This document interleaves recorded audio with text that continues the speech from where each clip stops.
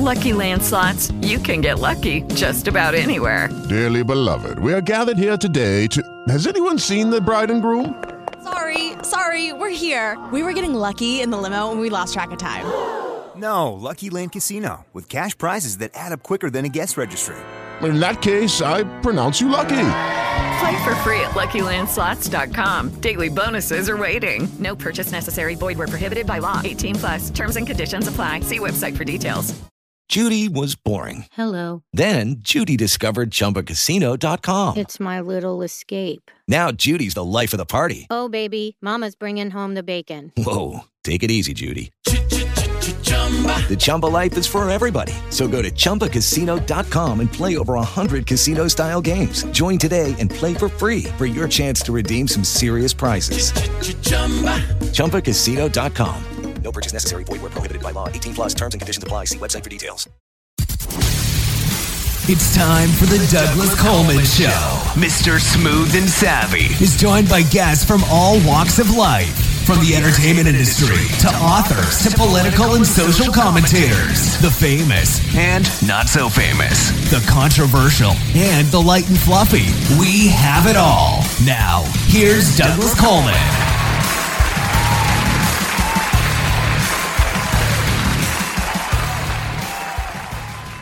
Okay, please welcome to the Douglas Coleman Show, Stephen Games. Hello, Stephen. How are you? Hello, Douglas. I'm doing fine. How are you? Doing great. Thank you. Thank you for coming on the show. Nice to have you here. So you've got a company called Envelope Books, and according to your bio, it is a micro-publisher. I want to ask about that first off, because I know of big publishing, like the Big Five in New York City, and then there's something called hybrid publishing, and then there's self-publishing, like on Amazon Kindle. But what is a micro-publisher? Well, we're small. Okay. The clue's in the name. Clue is in the name, all right. I mean, I come into this because I've got two strings to my bow here. One is that I publish what is the biggest books magazine in the UK. It's called Book Launch. The website is booklaunch.london, bookslaunch.london. Oh. And we've got a circulation of about 50,000, just over 50,000.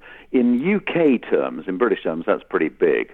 I think in the States, the New York Review of Books has a circulation of 120,000. But, I mean, you've got a population 5-6 times larger than ours. And Book Launch started 5 years ago, and readers were coming to me and saying, I've got a book. I don't know how to publish it. I can't find an agent. I can't find a publisher. You go onto a website, to an agent's website, and it says, we're not accepting submissions. You go to a publisher's website, we're not accepting submissions. Or if they are accepting submissions, you have to fill in this long pro forma, and it takes ages, and then they either ignore it or it takes 3 months for them to get back to you, and it's always a no. And I thought, it's so humiliating for people. You know, if you've got a book, you've said something, you've put some effort into it. Why don't we help? You know, I'm publishing a magazine. I could be doing a publishing house as well, and that's how it started. And it's only been going 2.5 years, but it's an amazing operation, and it's particularly exciting now because we've just launched in North America, in the States and Canada, about a month or so ago. And it's going great guns. It's very exciting. Well, congratulations on the American launch. Mm. Do you critique the submissions you get, or do you just take anyone? No, I don't. And we do have to say this isn't for us. But there are a number of different criteria. One is, does this have any commercial legs? Is this going to go anywhere? And if the answer is no, it may still be that the book is something that deserves to be out there. So we have a branch of Envelope Books that's called Postcard Books. And Postcard Books is a service for writers who they want to do their memoirs. They want to leave something to their kids and their grandchildren that they can read. And as long as they have a good story to tell and there is basic literacy, we can take that and we can work with them. And we work with them to the same literary standard as we would work with a mainstream commercial publication, because people deserve that. And unfortunately, and I feel terribly passionate about this, you can probably hear, there are a lot of publishing, servicing houses out there that are very happy to take money from innocent individuals. They will package the book. They will not take any interest in the quality of the writing or any sort of editorial supervision. They'll do the least that they can possibly do in terms of both the content and the cover design, and they'll take the money and they get very, very rich. And the poor writer doesn't realize that they've been taken advantage of. And it happens over and over and over again, and it's kind of shameful, it's humiliating, and it's condescending to the writers. People deserve more. People deserve better. They don't have to be Emile Zola or Dickens or Don DeLillo. They still deserve to have their book well treated, respectfully treated. Well, that's one of the things we do with postcard books. But with envelope books, which is the mainstream side of things, we're looking like anyone would be for a commercial publication, and that's the other side of things. Okay.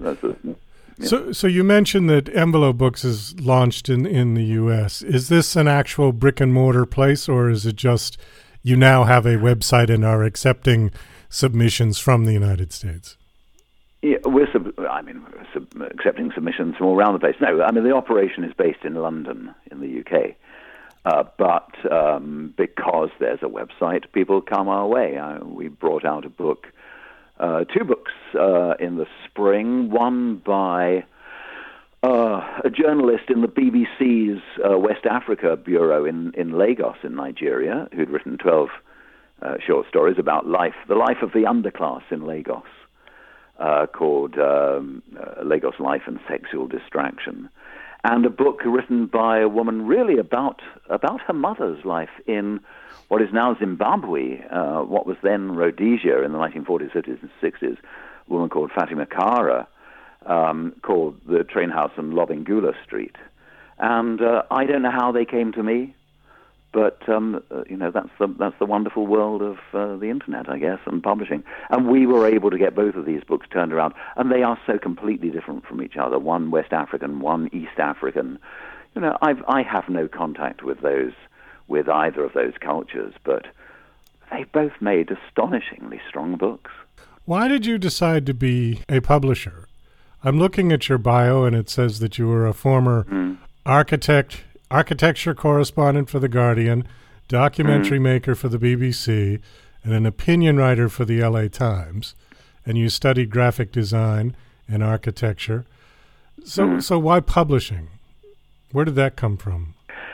Well, I think, architecture, I guess, is my core. Architecture and design is my core subject. In fact, our magazine book launch sponsored last night. We had the awards ceremony for the Architectural Book of the Year. There's never been an Architectural Book of the Year competition before, and we had the award ceremony last night. I love architecture, but I love architecture, and I loved writing about architecture because I'm interested in discourse. I like the dissemination of ideas, and architecture just happened to be the slot, so that's what I tended when I was much younger to focus on. I'd just been studying it. But as I got older, I suppose I became more experienced, and the things I was interested in encouraging discourse about expanded. And now I'm in the happy position of being able to run a magazine which is non-topic based. It publishes extracts from new books right across the board. Mostly non-fiction. It's easier to do extracts from books than non-fiction. But the point about Book Launch is that it wants every book magazine is about reviewing. You find a professional reviewer to express articulately an opinion about a book. But what book magazines don't do is to say, you know what? It's actually quite attractive to listen to the voice of the writer. Let's just listen to the voice of the writer for a while, because that voice deserves to be heard as well. And if you were to go into a bookshop and you pull a book off the shelf, there you skim through a few pages and you're hearing the voice of the writer in your head. So that's what we take in book launch. And as I say, the range of subjects goes right across the board. Now, if I were a cleverer publisher, starting a new publishing company, I mean, if I were a more commercial, let's put it that way, if I were a more commercial publisher, I would do what most people do, which is say, I need to occupy a little niche. So I'm only going to do books about caterpillars or frogs or militaria or whatever. And, you know, I'll get known for that. And readers will come back time and time again, and I'll build up a reputation for doing books about frogs. And I have a morbid horror of repetition.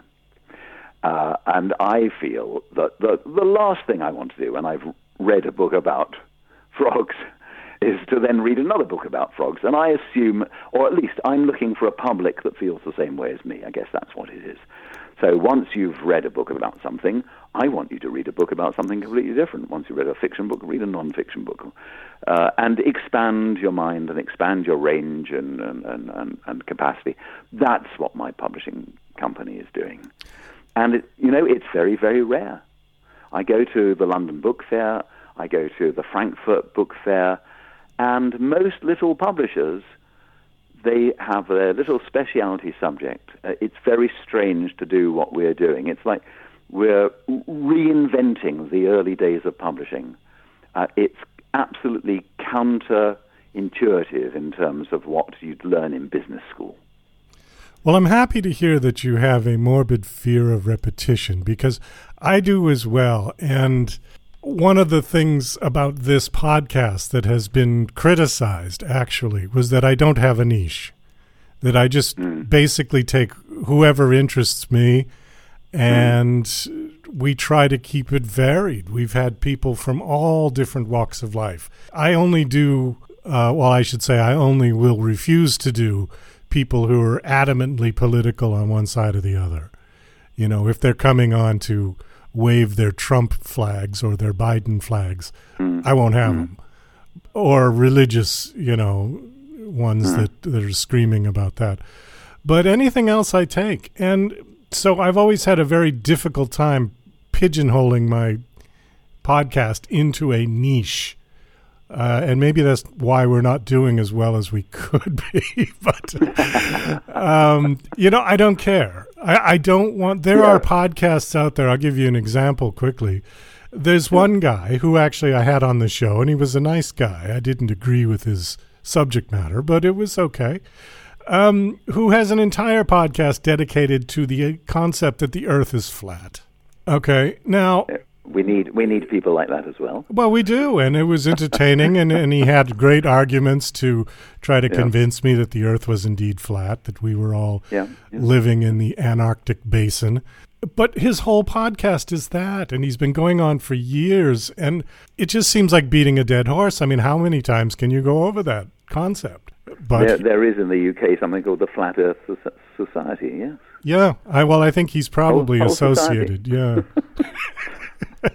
So I don't know. So that when you said morbid fear of repetition, I just ding, because that's exactly what I feel. And you have to be a real corporate to love repetition, because that's how the corporates make their money. You find something and you do it again, and you do it again, and you do it again, and it becomes mass production. Yeah. And if that's what you want, then fine. But it's not what I want, because I want to move on to something else, because it's dull. To do the same thing over again, and let the corporates do it.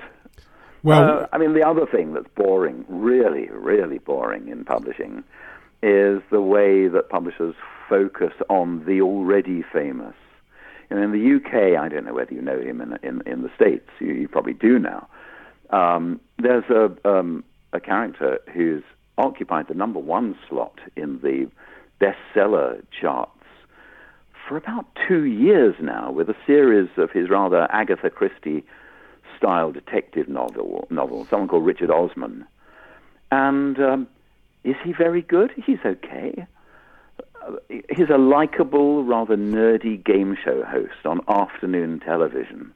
You know, so everybody knows him and everybody buys him, and he's been the top of the best-selling book charts for 2 years.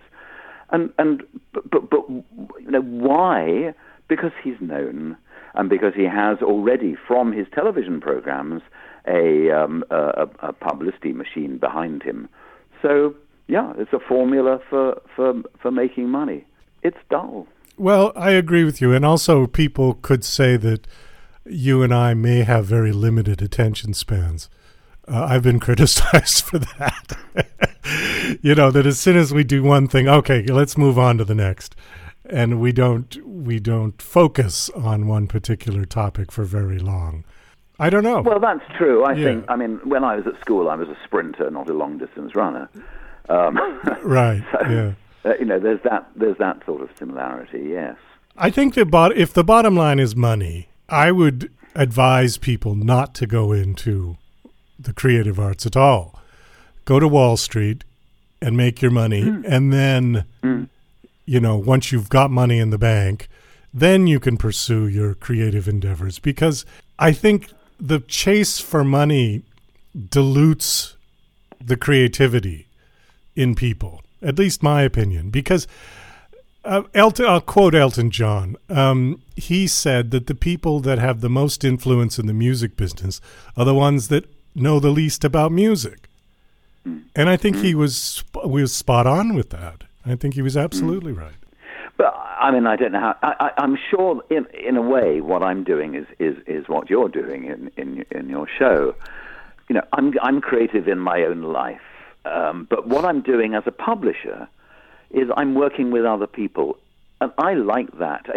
I always feel it's like being the family doctor. You know, a writer comes to me and says, "I've got this thing. I don't know whether it quite works. You know, it's chapter 6 is a bit funny." Or I say to them, "You know what? It's a very interesting book. You've got a very good idea there. It's not quite working. Now let's fix this." And we work on it together.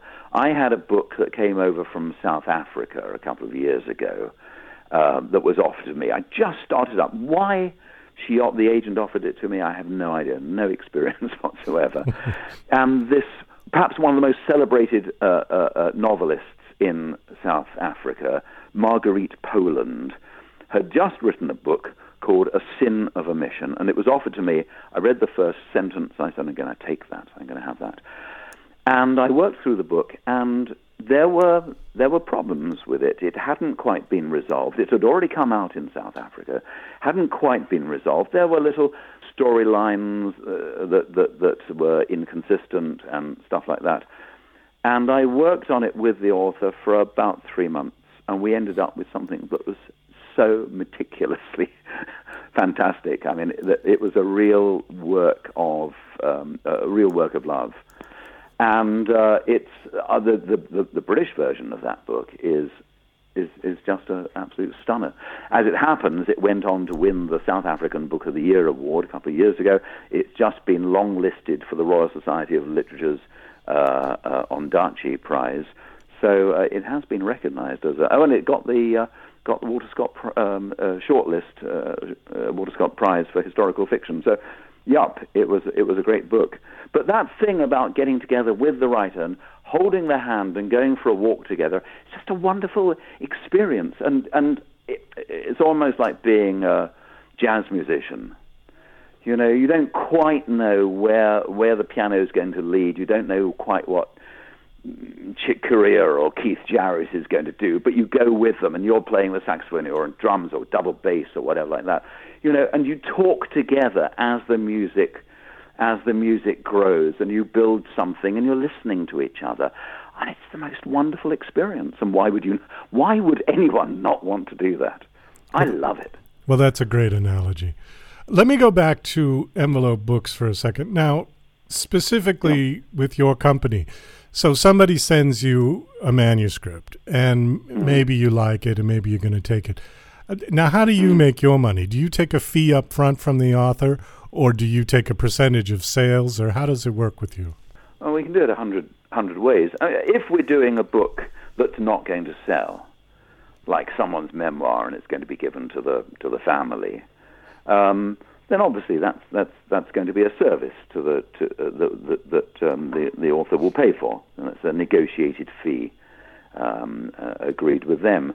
If it's a book that we're going to try and get into bookshops, then we're going to go down the percentage route, the way that the mainstream writers do.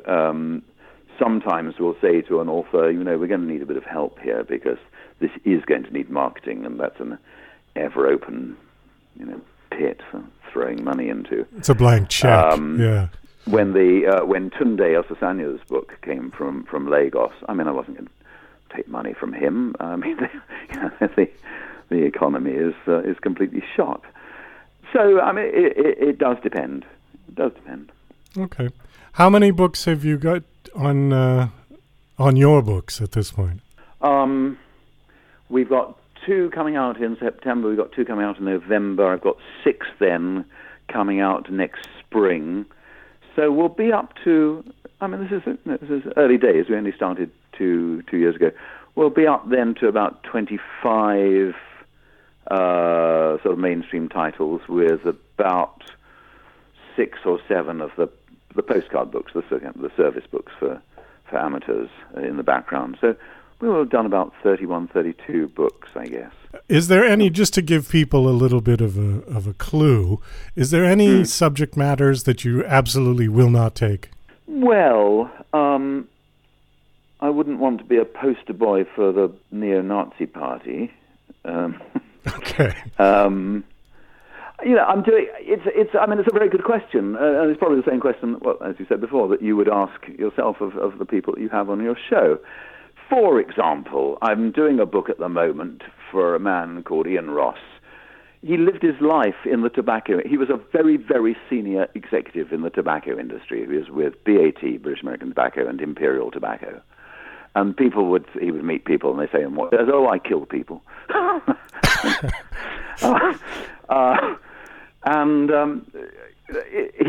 He's worked all the way around the world in his career. He's retired now. And, to some extent, the book is, how does a man in the tobacco industry see the world? And I think that's a very valid, I don't smoke. I don't advocate smoking. I think it's a dangerous and foolish thing to do. But I'm very interested to hear how someone in that line of work would see the world. And he sees it differently from me. He will talk about Vietnam, for example, as having been saved by the tobacco industry. You think, what? How? Well, he says in the book, because before the big tobacco companies came into town, tobacco was racketeering. It was all there was no customs and excise on tobacco. Black market. And the moment that the big firms came in, the government could start saying, right, well, now we've got a product we can tax. Right. And so they could build up revenue for the state. And Ian says, now they've got an established economy.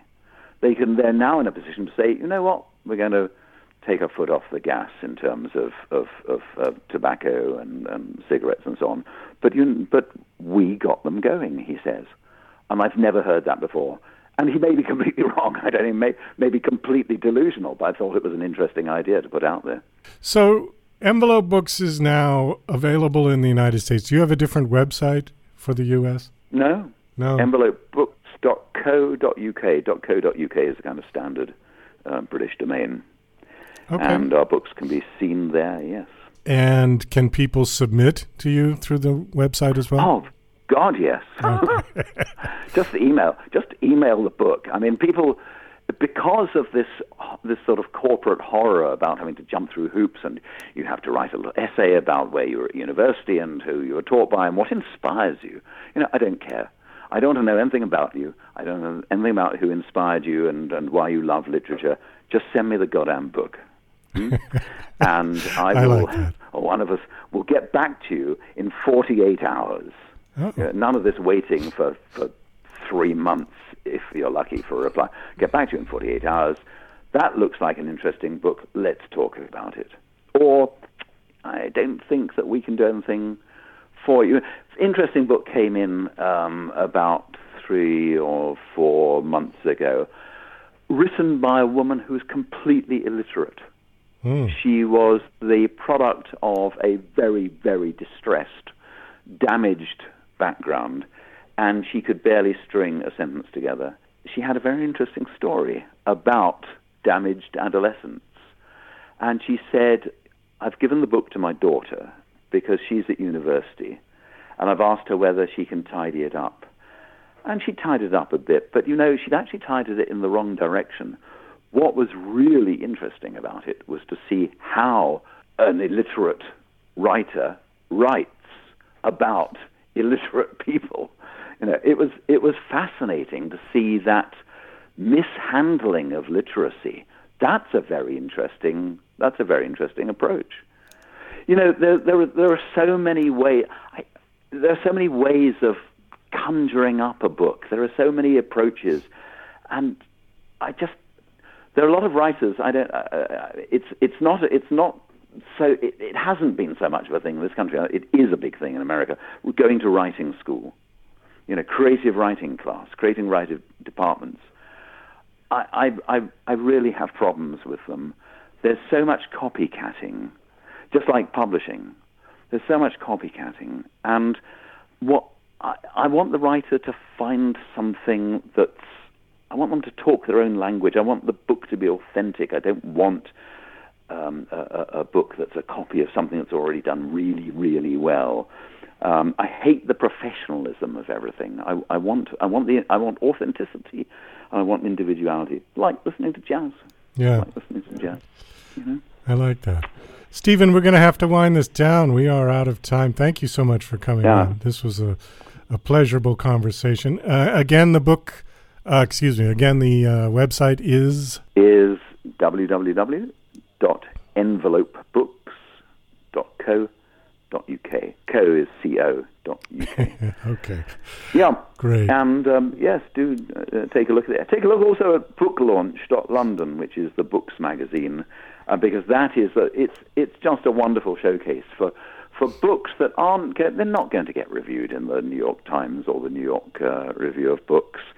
But there are a lot of books out there which are they just deserve to be known about.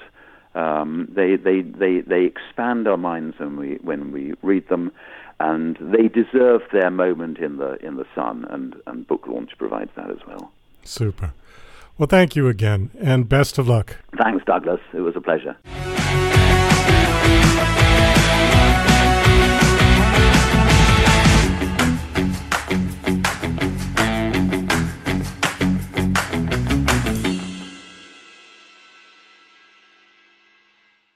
Waiting on a tax return? Hopefully it ends up in your hands. Fraudulent tax returns due to identity theft increased by 30% in 2023. If you're in a bind this tax season, LifeLock can help. Our U.S.-based restoration specialists are experts dedicated to helping solve your identity theft issues. And all LifeLock plans are backed by the $1 Million Protection Package. So we'll reimburse you up to the limits of your plan if you lose money due to identity theft. Help protect your information this tax season with LifeLock. Save up to 25% your first year at LifeLock.com/aware.